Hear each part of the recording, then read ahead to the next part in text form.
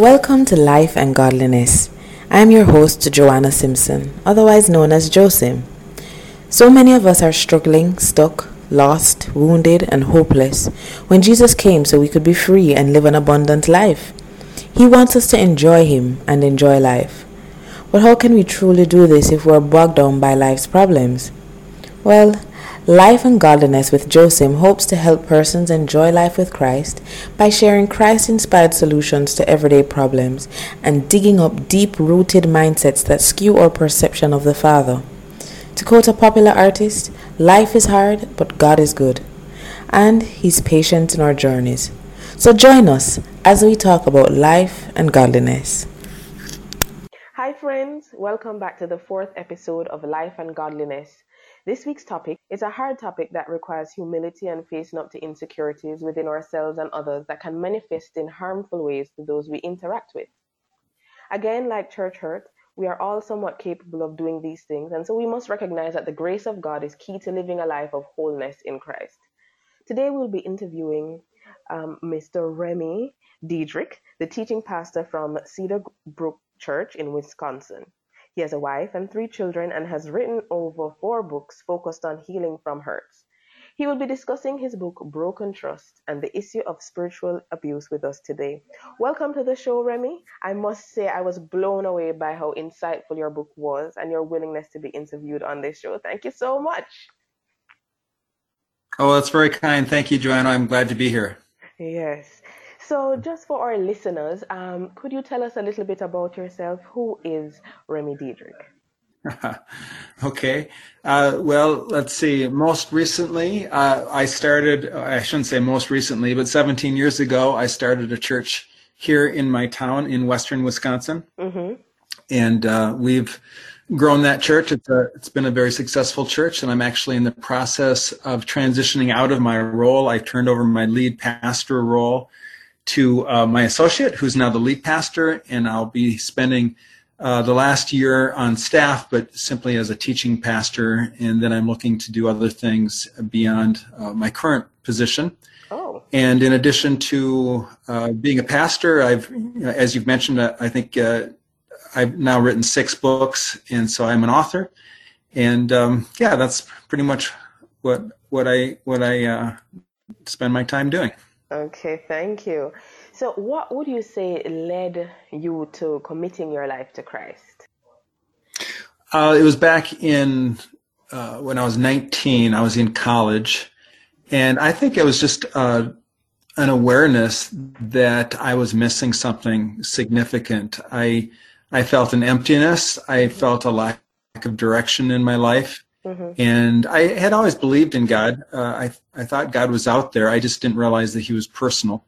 Mm-hmm. And when I met someone who had a personal relationship with God, who talked to Him, spoke to Him, read the Bible, and seemed to hear from God, I was intrigued by that. And really, that's all it took to convince me, I didn't realize that God could be personal. And once I realized that God wanted to be personal, mm-hmm. I just redirected my life to, invite Christ into my life, and kind of the rest is history. That's great. It's always, refreshing to hear how people, came to Christ and came to know Him as their Lord and Savior. So what would you say inspired the writing of this book, Broken Trust? Our church was started by another church about 20 miles from our town. And it was at the time that they helped us get started. It was a very healthy church, mm-hmm. and the pastor was a friend of mine. And it was really a grace-based church, very supportive and very positive. And then my friend left to start another church in another town, another state.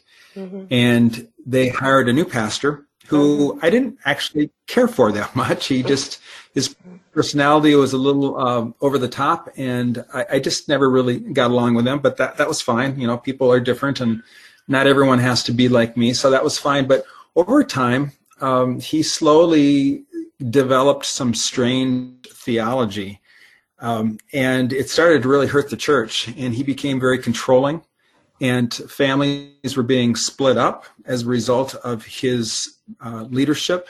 Mm-hmm. And people started leaving the church, and people started sharing with me what was going on. Mm. And so I felt like, boy, I wish I could do something to help the people discern what to do in this situation. So I still have a blog.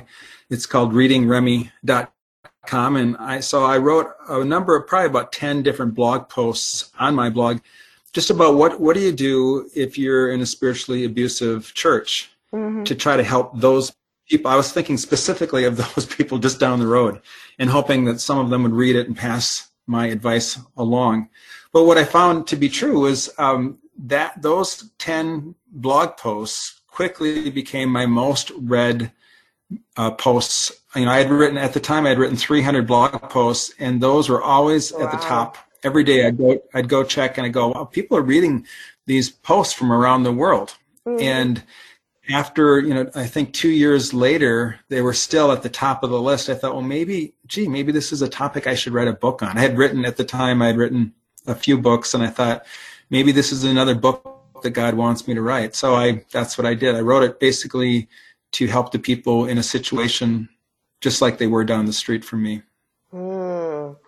Wow. Okay. So this issue of spiritual abuse is an interesting term, because we are familiar with physical abuse, emotional abuse, verbal abuse, sexual abuse. But spiritual abuse is a new term that perhaps not many people know about. So how would you define spiritual abuse? How could you describe it? Well, in defining spiritual abuse, I like to link it to other kinds of abuse. Really, all abuse happens when one person breaks into the personal space of another person to benefit themselves at the expense of their victim. So with physical abuse, you're hurting someone physically. Sexual abuse, that's obvious. You're taking something sexually from someone. But in all kinds of abuse, really the bottom line of all abuse is what the abuser is benefiting from is they're gaining control.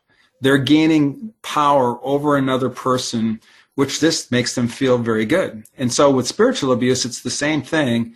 One person is gaining power over another by using God as the force. So instead of physical violence, or they're using spiritual violence, you could say. And often that's intertwined with both verbal and emotional abuse. So spiritual abuse is like emotional abuse and verbal abuse, but you factor in God and the Bible and church. So you're using God as kind of your weapon. Like, if you don't do what I say, then you're a bad person. God won't like you. Or even, the extreme, you're going to go to hell if you don't do what I tell you to do. Yeah. So even in this description of spiritual abuse, I would think of perhaps a cult. I guess what came to mind initially for me were those kinds of groups that had snakes around the neck, those kind of things that are kind of far out. Is that what spiritual abuse is, or is there a range, a continuum? Well, yeah, certainly what you're describing would be in the range, but I would say that would be to the extreme. Actually, from my perspective, spiritual abuse is often much more subtle. It's where a pastor or a leader, or it doesn't have to be a leader in the church. It can be just one friend to another friend. It's where you're intimidating the other person, and it can be very subtle. It can be implied. Like, if you tell me that you haven't prayed in the last 7 days, and I would say, "Oh, you haven't prayed for the last. What do you think God thinks about that, Joanna?" Yeah. And so just in the tone of my voice, I'm implying that you're not a very good person, that God can't really love you if you haven't prayed for the last 7 days. And suddenly, over time, I can just convince you that you're not a very good person. And I can maybe even manipulate you to do the things that I want you to do, so you will hopefully think that I now am happy with you. Wow. So this means that, and because even with the term spiritual abuse, I'm thinking more leader to congregants, or, let's say a spiritual father or mother to their mentee. But you are saying that this could also happen within friendships, within kind of, equal partnerships as well. Sure, all the time. And I think within within abusive churches, it kind of spreads from, pastor to congregant, from congregant to one another, even within families, and then families become spiritually abusive, where it's often the father or often the husband who is using God and scripture to control their families and manipulate them to get them to do what they want to do. And it sounds, the subtle part is it all sounds godly. I mean, how can you argue with God, or how can you argue with scripture? Mm-hmm. And so people are easily intimidated by it because, well, I don't know, what they're telling me is backed up by scripture, so I guess they're right and I must be wrong. I mean, I don't really know the Bible that well, so I must be wrong. And so it's very, very easy to fall into the trap of spiritual abuse. So in terms of, is there particular vulnerabilities in terms of, are the persons who are more likely to fall into the trap of spiritual abuse, as you said, or is it anyone? Well, I think people who are insecure in general are always going to be more vulnerable to any kind of abuse. If you're insecure, if you have a low sense of self-worth, you're going to be looking to other people who you think are more valuable. Maybe they're a leader, or for whatever reason you think that, maybe they're rich and you're poor. Maybe they're educated and you're not. So you give other people power over you. And so I think it's easier to be abused spiritually because of those reasons. But I think really anyone, I've talked to people with all kinds of abuse who they say, Remy, growing up, I was very self-confident. I had a very good self-image. I wasn't shame-based or insecure. Mm-hmm. But then I married someone who every day they berated me, they put me down, they told me that I was ugly, they told me I didn't know anything. They told me that if it wasn't for me, you'd be just a piece of dirt. And over time, they just stripped away all their sense of worth. And so because of the abuse, they became shame-based and insecure and feeling inadequate. So I really think that abuse can happen to anybody, but if you start out insecure, you're probably a little more vulnerable to it. Okay. So believing that persons might be more superior than you in particular areas. Right. All right. So in terms of how do we identify an abusive situation? I mean, sometimes persons have strong personalities, as you said earlier with your experience. You found that you didn't necessarily connect with the new pastor, but it didn't necessarily mean he was an abusive pastor. How can we determine that the situation we're in is abusive, is spiritually abusive? Yeah, well, like I said, it can be subtle. Sometimes it's obvious, and so there's no discernment required, but sometimes it's very subtle. So I think in my book, I have a checklist of some symptoms of a toxic leader. So if you don't mind, I thought I could just mention a few of them to you. Yes, please do. One of them is that the leadership has very little accountability. So they don't have to answer to anybody.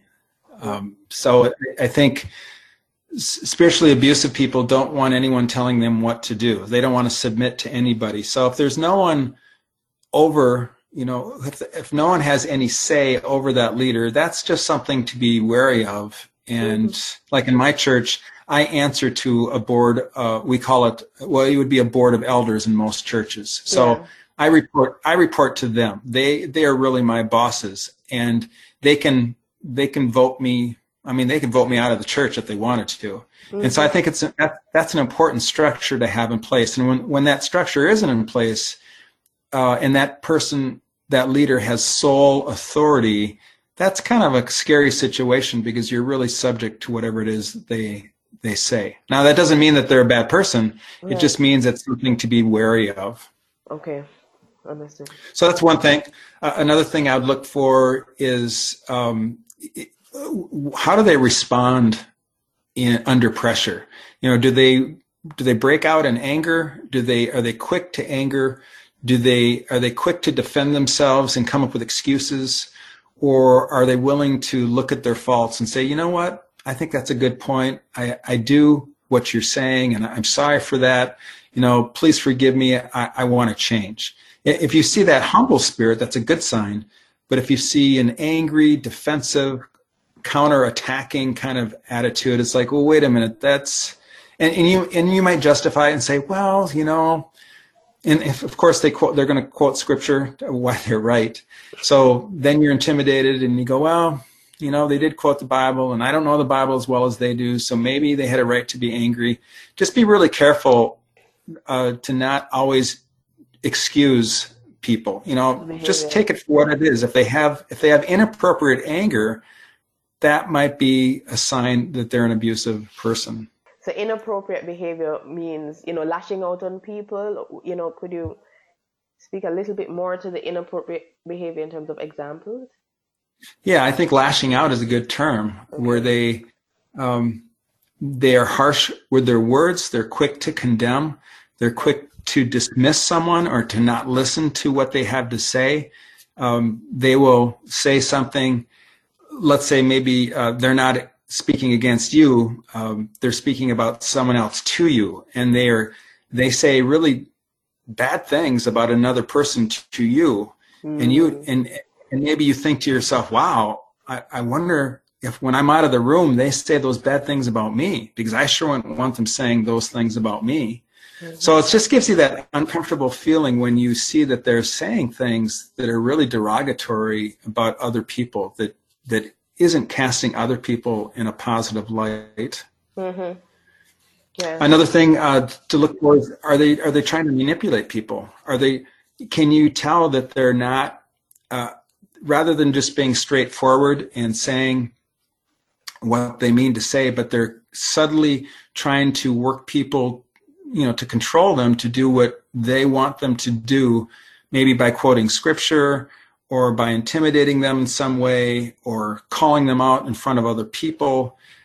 Just little tactics that and they might be subtle or obvious, but they're trying to use their skills, so to speak, to manipulate people to do what they want them to do.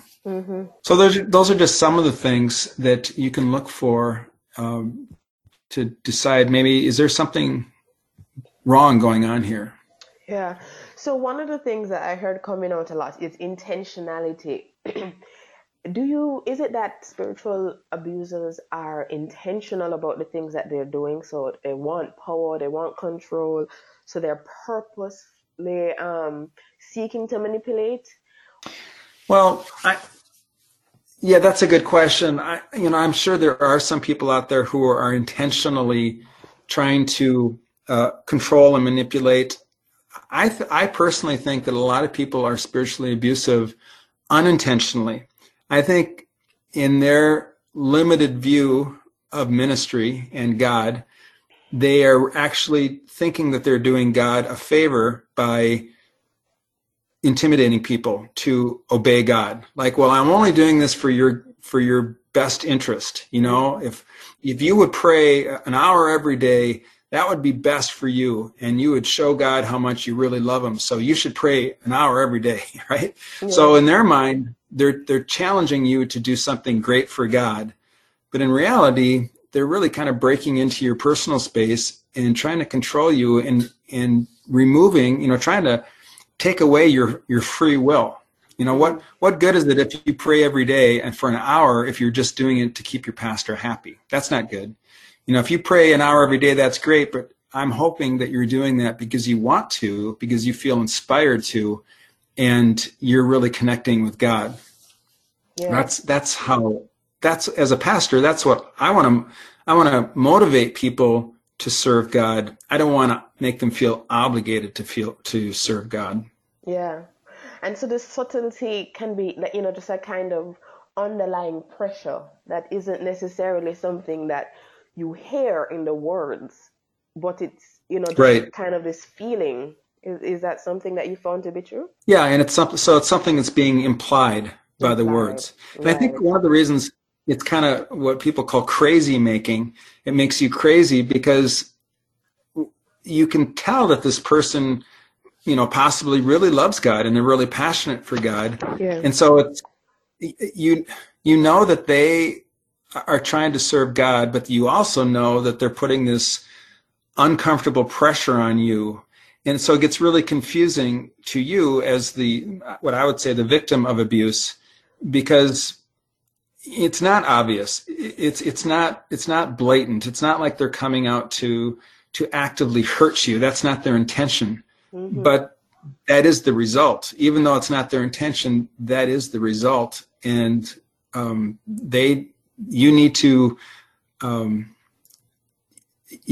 just be able to call it what it is. And hopefully that person will be able to see what they're doing as well. In your book, what you spoke about were some of the traits of a spiritually abusive leader, and you had spoken about a narcissistic leader and an insecure leader. I know you spoke a little bit to the insecurity earlier. Yeah, well, I think narcissism and insecurity kind of go hand in hand. So if a person is insecure, they don't feel like they're significant, if they don't feel like they have much value in life, there could be something that drives them to be the center of attention. And so that can often be the seedbed or the garden for narcissism, because people, and again, it's not conscious, but what they're driven to become important. They're driven to have control and to have power and to be the center of attention. And so that's where that narcissism comes.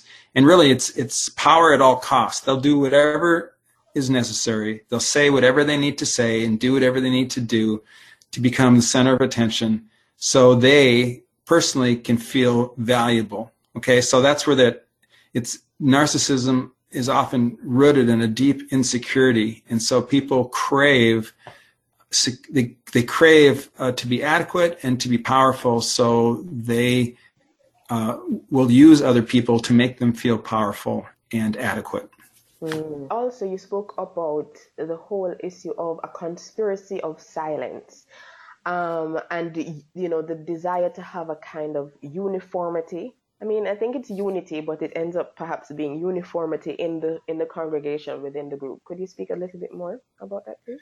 Yeah, well, that was something that I observed in this church that I mentioned down the road from me. I was shocked that longtime mature Christians, even elders in this church, I remember asking one friend of mine, I said, "You've been a Christian for 30 years. You're an elder in the church. Why didn't you confront this pastor?" He said, "Well, Remy, I thought about it, but no one else was saying anything. And I didn't want to I thought maybe I was wrong. I thought maybe I was, not judging the situation rightly. And since no one else was saying anything, I didn't want to be the bad guy in the room to bring it up." So that's what I mean by a conspiracy of silence, that it's not intentional. It's not that kind of conspiracy, but it's just like no one wants to be the first person in the room to talk about the elephant. Like that's where that phrase "elephant in the room" comes from. No one wants to talk about it. No one, or that other figure of speech we talk about, the king has no clothes. Yeah. No one wants to be the guy to point out the fact that the king doesn't have any clothes. If someone else mentions it, you might jump in, but you don't want to be the first person. Yeah, and especially because it's so subtle, it's hard to sometimes identify, is this really happening or is it not? Is it just me? Is it my perception? Or is it something that really is objectively happening? And if you see everyone not seeming like they are, affected, then perhaps yes, I could see how it could lead to personal doubt, Yeah, we all have so much self-doubt. And so that's where our self-doubt gives the other person too much leeway to keep doing what they're doing. God requires us to, be in unity. And I saw where some of what your book was talking about is the desire for unity, but it really ends up becoming uniformity in terms of people are conforming to behaviors and not necessarily being internally transformed because they're trying to live up to a certain standard. Right.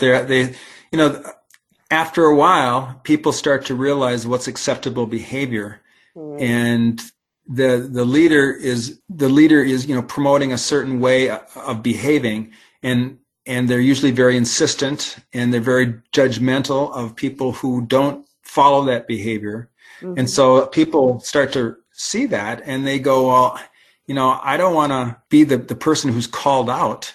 I don't want to be the person who's blamed and made to look stupid.